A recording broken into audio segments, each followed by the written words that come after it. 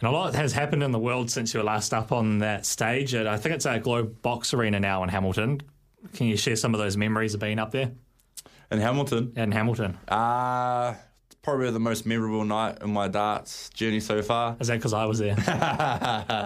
No, winning. No. Come on. I didn't even know you were there until the end of the interview. Oh, you did know I was there.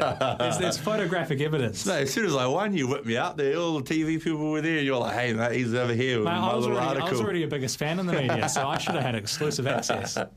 Oh, mate, yeah. No, it's special, bro. That place is special.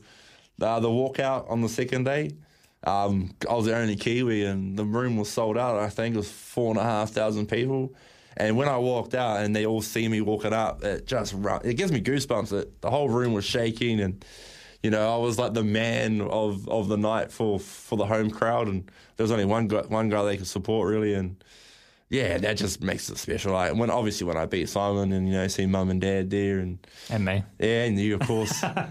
But yeah, it'll always have a special moment and hopefully, just build on that and see what else we could do.